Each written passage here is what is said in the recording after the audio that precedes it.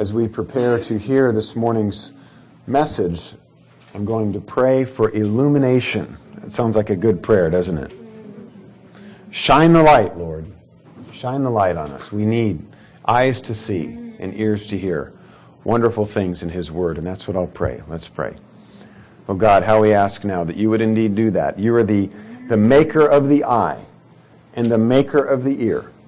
Would you remake our eyes and ears this morning, that we would see, hear, and believe the wonderful things that you have for us in your word.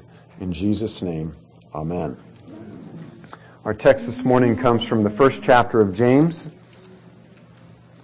James is reputed to be the brother of our Lord, and I believe that, and he writes a very Jewish, wisdom-oriented book. It's short.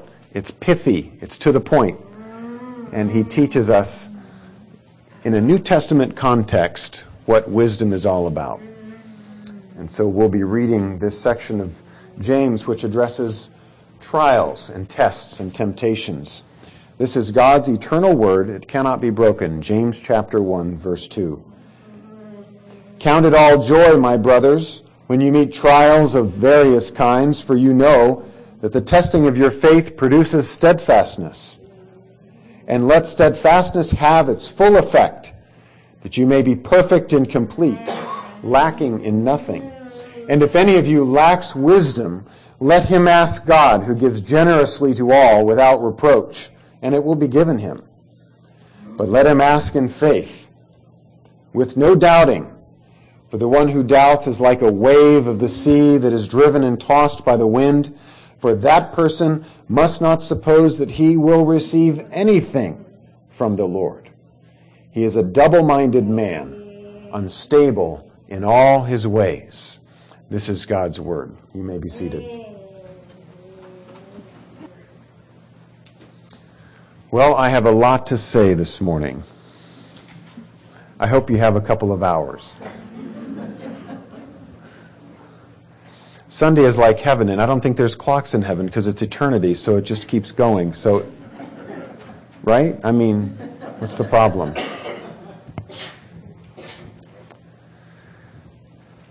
I thought about preaching a post-Christmas sermon called, Is Santa More Like Jesus or Moses? I was going to open with an illustration from a song by the Killers that I like. It's called Don't Shoot Me, Santa. I've tried my best all year.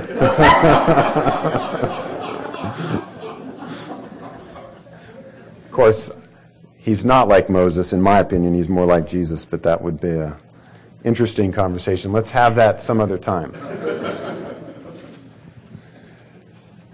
I'm going to be beginning, if you'll notice in the back of the bulletin, I'm going to be beginning for the time that I'm with you and helping fill the pulpit as you're looking for a new pastor. I'm going to be beginning a series of sermons on leadership in a missional church from 1 Timothy. And that will begin next Sunday.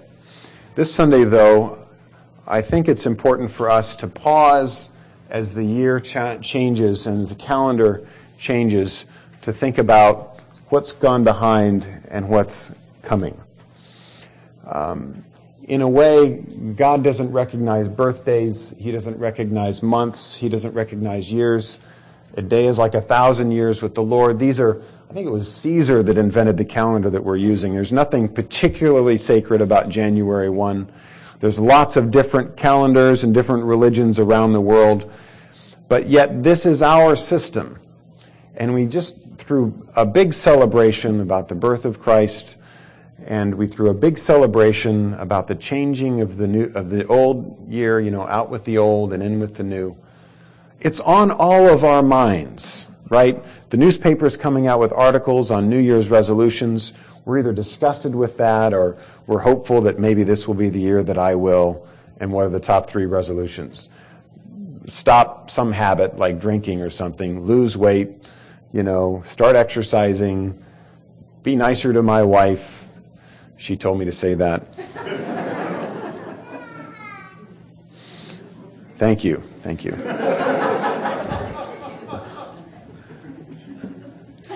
So I've chosen to preach this morning on trials as a way of thinking about the new year. And because I'm a teacher and because some of us are students, I've decided to take the perspective of tests. And so the title of the sermon is Passing the Faith Test. And I'm starting this way because I know as students you're probably not looking forward to going back to school. So I'm trying to get you in the mindset, to get you warmed up, okay? I won't be handing out an actual test, don't worry. Because the tests that I'm talking about, as my title suggests, are tests of faith. Tests of faith.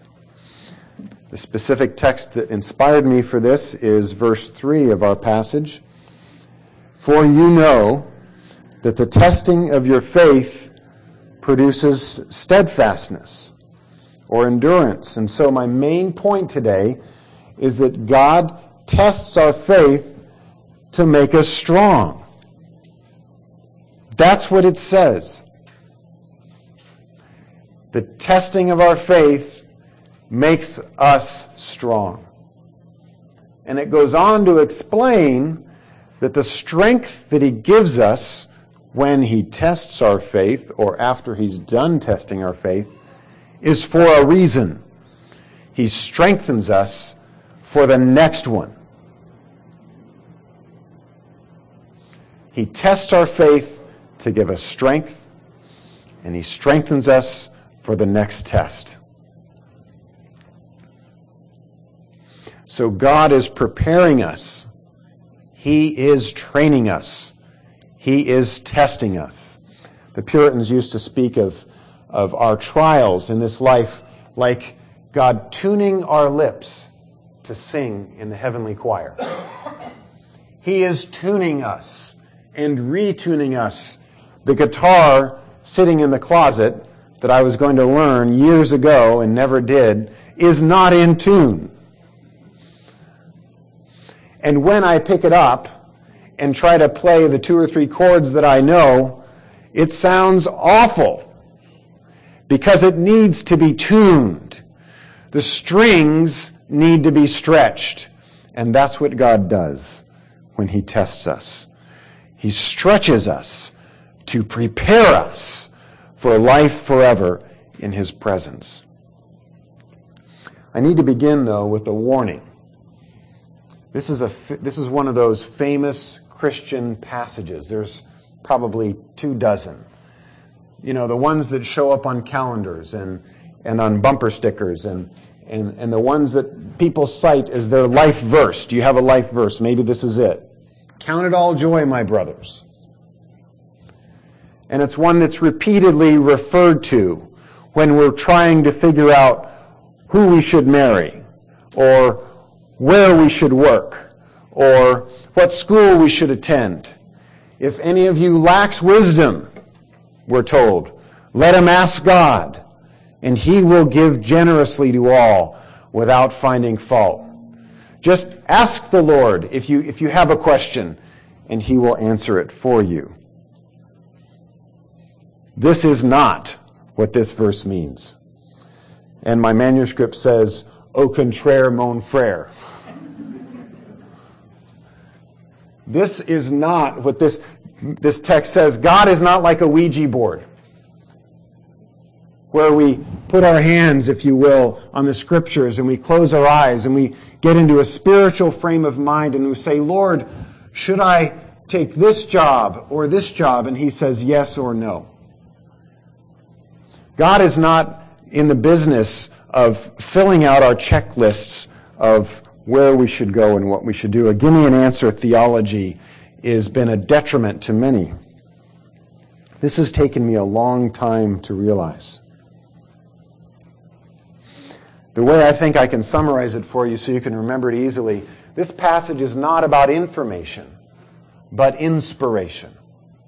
The wisdom being discussed here is not about information to make the decisions that you need, this path or that path. It's about inspiration, and I hope to explain that as we go this morning.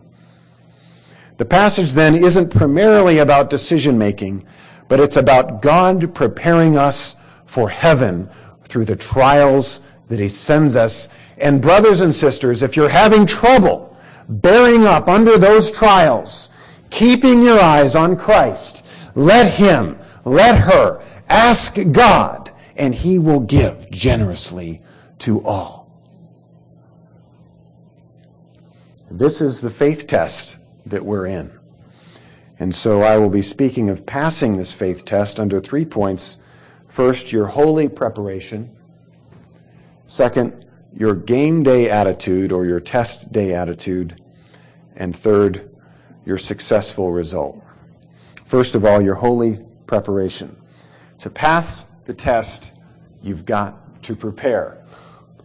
How many times did my parents tell me, if you want to do well on the test, you have to study? And of course, being a faithful, dutiful, proactive, diligent son, I always waited till the last minute to do so. This was not holy preparation. This was half preparation. When I was in high school, I was a runner, and I ran on the track and the cross-country team depending on when the tennis season was. So if tennis was in the spring, I ran cross-country in the fall. If tennis was in the fall, then I ran track in the spring. And my track coach in high school was Coach T, and he loved to tell us, coaches have got these sayings, and they keep saying them until you get sick of them. And Coach T always said, when you're sleeping, your opponent is training. What, am I not supposed to sleep? But he's right. He's right. When you're sleeping, your enemy is training. It's profound. The one who trains the most performs the best. And so James takes this point of view as well. In verse 2 of our text, he says, when you meet trials of various kinds, he uses 3 different words, I think, that show the importance of a holy, a sacred, a diligent preparation. The first word is when you meet trials or encounter, some of your translations may say. The word sounds generic, but it's actually more specific than you think. It suggests the idea of falling into or being overtaken. When you're surprised by trials is a way we could phrase it. By definition, the only preparation you can make for a surprise trial is none. It's too late. So all holy preparation has to take place when? Ahead of time. We've got to prepare today for the trials that we don't know tomorrow, the ones that will surprise us. The other word that's important in this idea of preparation is this word count or consider. When you meet trials of many kinds, verse 2 says, count it all joy or consider it pure joy. This term refers to a way of thinking. It implies intentionality. It's a word that we might use in a math problem. If we're working out a math problem, consider each step. And I always encourage my kids, and they can vouch for this, show all your work, right? Show every step. Consider each step. Count each step. Show that process that you're going through. Count it all joy, step by step by step. Patterns like this, thinking patterns like this, because he's asking us to think. He's saying, think about things in this reflective, careful way. It doesn't happen automatically. I remember I took calculus in high school, so when I went to college and had to take sort of a basic calculus class to get that, the prerequisite, right, out of the way, I figured out, I've taken calculus already. I don't need to study. I can just show up and take the test. Wrong. First of all, high school calculus is nothing like college calculus. Second of all, I didn't remember half of what I learned in high school calculus. I didn't consider, did I? I didn't count like I should have. And Tiger Woods does. He shows up at the practice tee, and he shows up at the practice tee after his round. He's considering, he's counting, he's preparing, he's making preparations. This isn't just positive thinking. Consider it pure joy. No, this is a reflective, almost an accountant approach to our preparation. And the third word that I like here is various or many. The origin of this word suggests a rainbow, multicolored. When you face the multicolored trials that you face. This is like Baskin Robbins, right? There's 31 flavors of trials. So as I thought about this, Lord, what kind of trials do I face? Well, I face trials at home and trials at work. I face trials shopping and traffic at the bank on a business trip. I face trials on vacation, and occasionally I even face trials at church. I also face trials with friends and with teachers and with my wife. I face trials with my parents and with grandparents, neighbors, clients, and people who call on the phone at dinner time. I also face trials when I'm angry and when I'm impatient, when I'm covetous or disrespectful, lazy, overbearing. I face trials at these times as well. And so the trials are multicolored, but what do they all have in common? They always surprise me. Always. I'm doing fine. Things are fine. Everything's great. Wham! I get hit by a trial. I know I'm probably the only one who that happens to. So we need holy preparation, or we will not pass the faith test that God sends us. The best example I thought of in Scripture, and I love scriptural examples, is David. We've actually just recently heard about him. I'm going to read from 1 Samuel 17, a small portion. Saul said to David, "You're not able to go against this Philistine to fight with him, for you are but a youth, while he has been a warrior from his youth." But David said, "Your servant was tending his father's sheep. When a lion or a bear came and took a lamb from the flock, I went out after him and attacked him and rescued it from his mouth. And when he rose up against me, I seized him by his beard and struck him and killed him. Your servant has killed both the lion and the bear, and this uncircumcised Philistine will be like one of them, since he has taunted the armies of the living God." David, I assure you, was not out herding the sheep thinking, "Boy, I better make this slingshot count because I'm about to have the battle of the ages in a couple of years." No way! He's just out doing his job faithfully, quietly. No one's paying attention. His brothers don't even know where he's at. He's by himself. His only audience is God. And yet, in this preparation, what did God do? He prepared him to literally rescue the people of God. That's pretty neat. So how does this apply to us, this first point of holy preparation? I think we need to make some resolutions here, and I'm not playing on that word at New Year's, but if it helps you, praise the Lord. Here's a resolution that I think is important for us to have at any time of year. God will use trials to prepare you for his purposes. We need to just commit to that. That's a fact. We need not to fight against that. Here's a word, accept it. Okay? Accepting this reality. God will test you this year. He will. And he's doing it because he has holy purposes in your life. That needs to be part of our basic orientation. Number 2, God is determined that the little things that you do now, before the trial comes, are the best way for you to meet that trial. The little things, the tiny things, the insignificant things. That's how he's wanting you to prepare for this trial. As I thought about this, I thought about a frustrating disconnect in my life on a subject of Christian disciplines.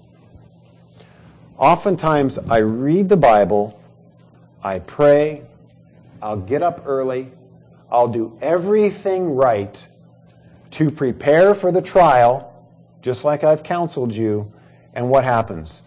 I still fall flat on my face. I hate that. Come on, God, I did all the right things. So I'm urging you, don't neglect these Christian disciplines, reading through Scripture, praying Scripture, meeting with God's people, being a part of a community group. All of these things are important, but they don't fix it. You can't sort of put it in the bank. You know what I'm saying? When the trial comes, it will come and it will take you to your extreme and beyond. And that's why it's a test of faith. That's why it's a faith test. If it were something you could do, it wouldn't be a faith test. But he's testing your faith, which means you've got to trust him. At the end of the day, it's Christ in you, and it's not your preparations. And I need to make that clarification. So ultimately, as we apply this to ourselves, we need to rest in Christ every single day. And I do find being in community, being in corporate worship, so making it a point to be faithful in attending the worship of God on Sunday, I do find that to be helpful, because for all of my private disciplines, there's nothing like being around other people to encourage me. And this is great. This is a great assembly, but being around smaller groups of people, which is exactly why the elders have started the community groups, that I think is essential. It's essential. So let's have that in mind, seeking to keep Christ in our focus as we gather together. Second point this morning is our game day attitude, or our test day attitude. Not only does passing the faith test require a holy preparation, you've got to come with the right attitude when the test arrives. Our text indicates that the game day attitude God requires is one of joy. This also has been a source of great trouble for me as a Christian, because I'm told that I should be happy that I'm experiencing this trial. No, thank you. This is not fun. This is not happy. This is not joyful. And then the enlightened theologian who's speaking to me usually says something like this: oh, but happiness is a feeling, and joy is that steady, unchanging commitment of hope. And I think, that sounds right, but it still doesn't help. I mean, how in the world are we supposed to be joyful in trial? I don't know. Point 3.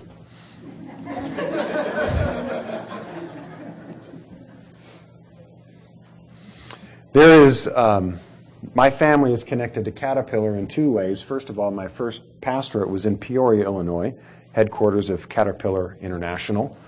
And second of all, my wife's father was a lifelong employee for 35 years of Caterpillar lift trucks. And very near here, there's a place where Caterpillar tests their trucks.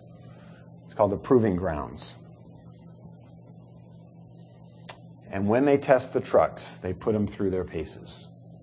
They push them to the max. Now, if I was a truck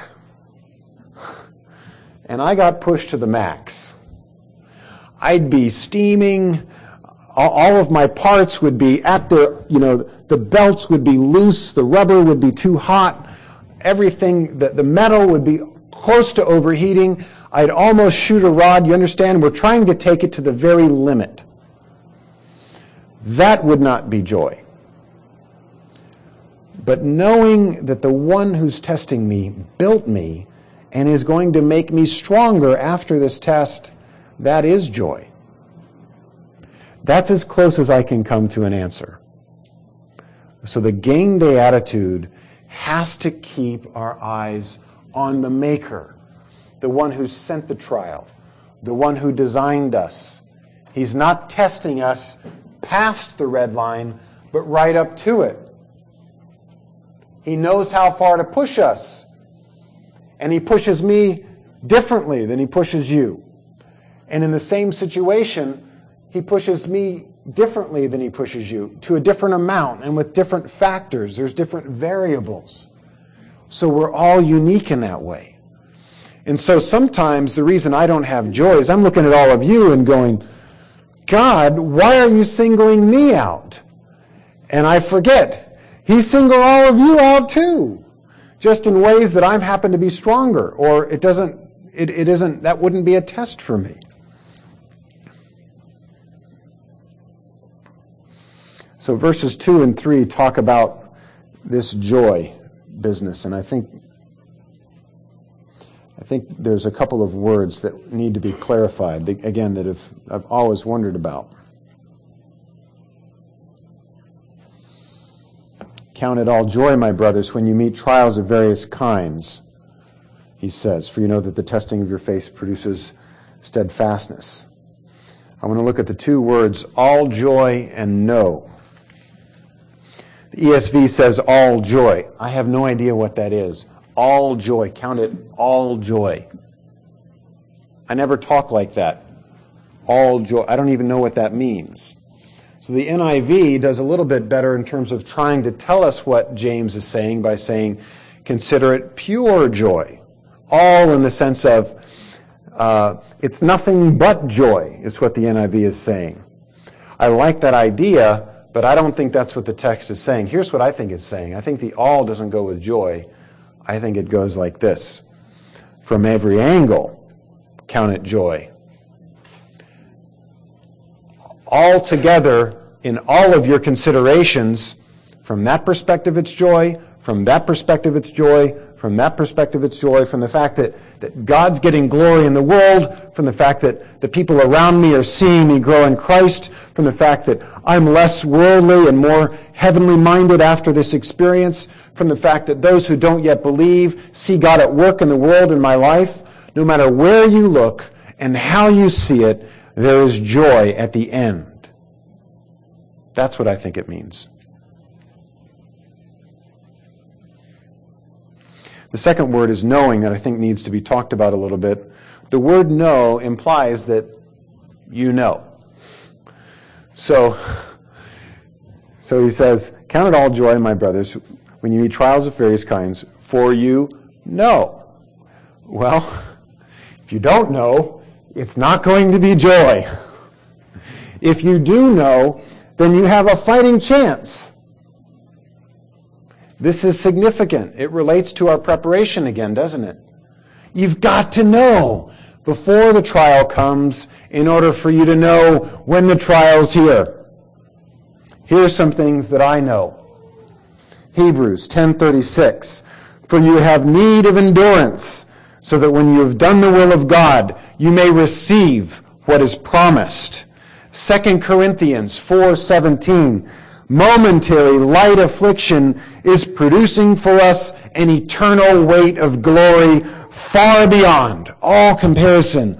For we look not at the things which are seen, but at the things which are unseen. Romans 8:18, that great chapter. For I consider the sufferings of this present time not worthy to be compared with what is coming. 1 John 4:4, greater is he who is in you than he who is in the world. I know that. 1 Peter 1:6, in this you greatly rejoice, even though now for a little while you experience all kinds of trials. I know that the testing of my faith is part of God's will. John 16:33, in this world you will have trouble, but take heart, I have overcome the world. And my favorite example in all of Scripture, Paul, who says, praying for this thorn to be removed from his flesh, no, God says, my power will be perfected in your weakness. So that at the end of Paul's life, he can say, 2 Timothy 4, I have fought the good fight. I have finished the course. I have kept the faith. In the future, there is laid up for me a crown of righteousness. And not only for me, but for all who long for his appearing. I didn't do the research that I wanted to on this second point, but C.S. Lewis talks about, he defines joy in his spiritual autobiography, Surprised by Joy. And essentially what Lewis says, he says this, he says, there is something of grief in every joy. There is something of longing. There is something incomplete, he says, in every joy. This is where I think he comes from. He's saying that no matter what, joy is always about the fulfillment, and until we are fully fulfilled, we will always experience grief, even in our greatest joy. There will always be a tinge of longing. And the mistake we make is that we think we can manage our way out of that grief in this life. And people do all kinds of stupid stuff to try to get rid of that hint of grief, and it doesn't go away. It's built into the system because God wants us to keep our eyes on Him. Do you remember when I said in the beginning, this isn't about information? This is about inspiration. We need to be inspired to focus on Christ. Finally, the test that we're taking here requires holy preparation. We've got to study, we've got to prepare. We've got to have our test day attitude, our game day attitude. We've got to come, right, with your game face. And that requires, again, it goes back to the preparation. We've got to know some things for that. Thirdly, what is the result? The result is successful. This is what I mean. Did you learn from it? There was an older saint in my first church, and she always told me, she was very faithful in this, Leona. She always told me, she said, if you don't learn the test this time, God will send it again. She knew. And she was right. The result is successful if you learn something, my friends. You are not a failure if you're experiencing temptation and trial. You're a failure if you don't learn something from it. Falling on your face isn't the failure. It's rising again. Proverbs says the wise man rises 7 times. God intends us to fail, not because He's a mean father, but because He loves us as a father. He wants to put us in a place of growing and loving, and we don't grow unless we fail. If you like to exercise, when you do a bicep curl, you might do it to failure, to where you can't do one more. And then you regret for about 3 days that you did that. And then you start thinking after a few weeks of that, you're going, I'm feeling pretty good. Because what are your muscles doing? They're being torn. They're failing, and then they're rebuilding. They're failing, and then they're rebuilding. So success is failure. I don't understand that, but that's how God is working in our lives. We know we've succeeded when we've confronted the trial and we've learned something from it. When I was a high school science teacher, I gave a lot of multiple choice tests when I started out at the very beginning. They were quick, and I usually was up late grading, and so it was the best way for me to take care of that responsibility. But then as I became a more experienced teacher, I discovered something. The test wasn't just something for me to get off of my plate. I was actually designing a learning experience for my students. And when I told this to my students, they all groaned. So it's okay if you groan. But that's what tests are. They are not the end of the learning experience. They simply continue it in another format, in another context. The test itself is a learning experience. And that's what our passage is saying. You know that the testing of your faith produces steadfastness. The goal is not mastery, but increasing our endurance, increasing our strength. Ultimately, these tests result in what?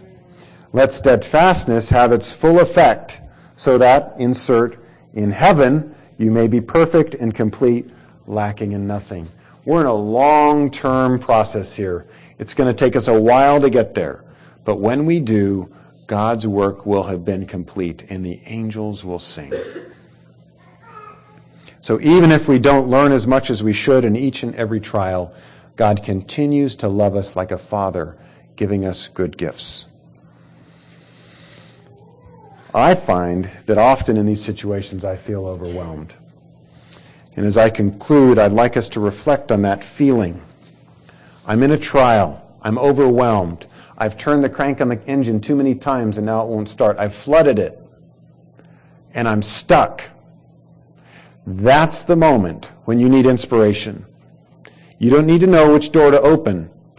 You need to know who put the doors there and who's behind both of them to bring you to his perfect peace. You need the kind of acceptance that only heaven can give you.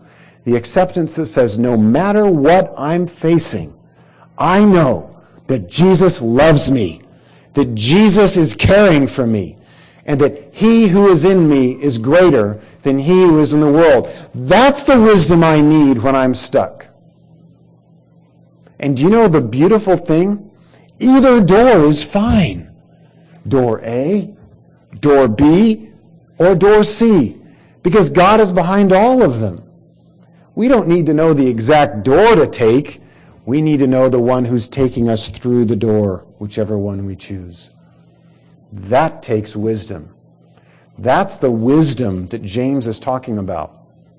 And that's why the problem with the double-minded man isn't that he or she just doesn't pray hard enough or believe hard enough. It's that he or she isn't looking to Jesus, but actually looking for an answer, looking to herself or to himself or to some other counselor or book or system or whatever.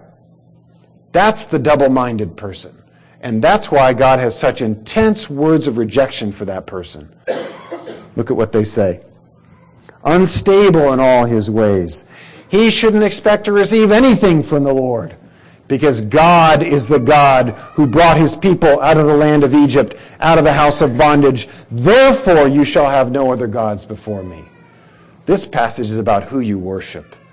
And God is calling us to worship him in the midst of the trial. Let's ask him for wisdom. Amen.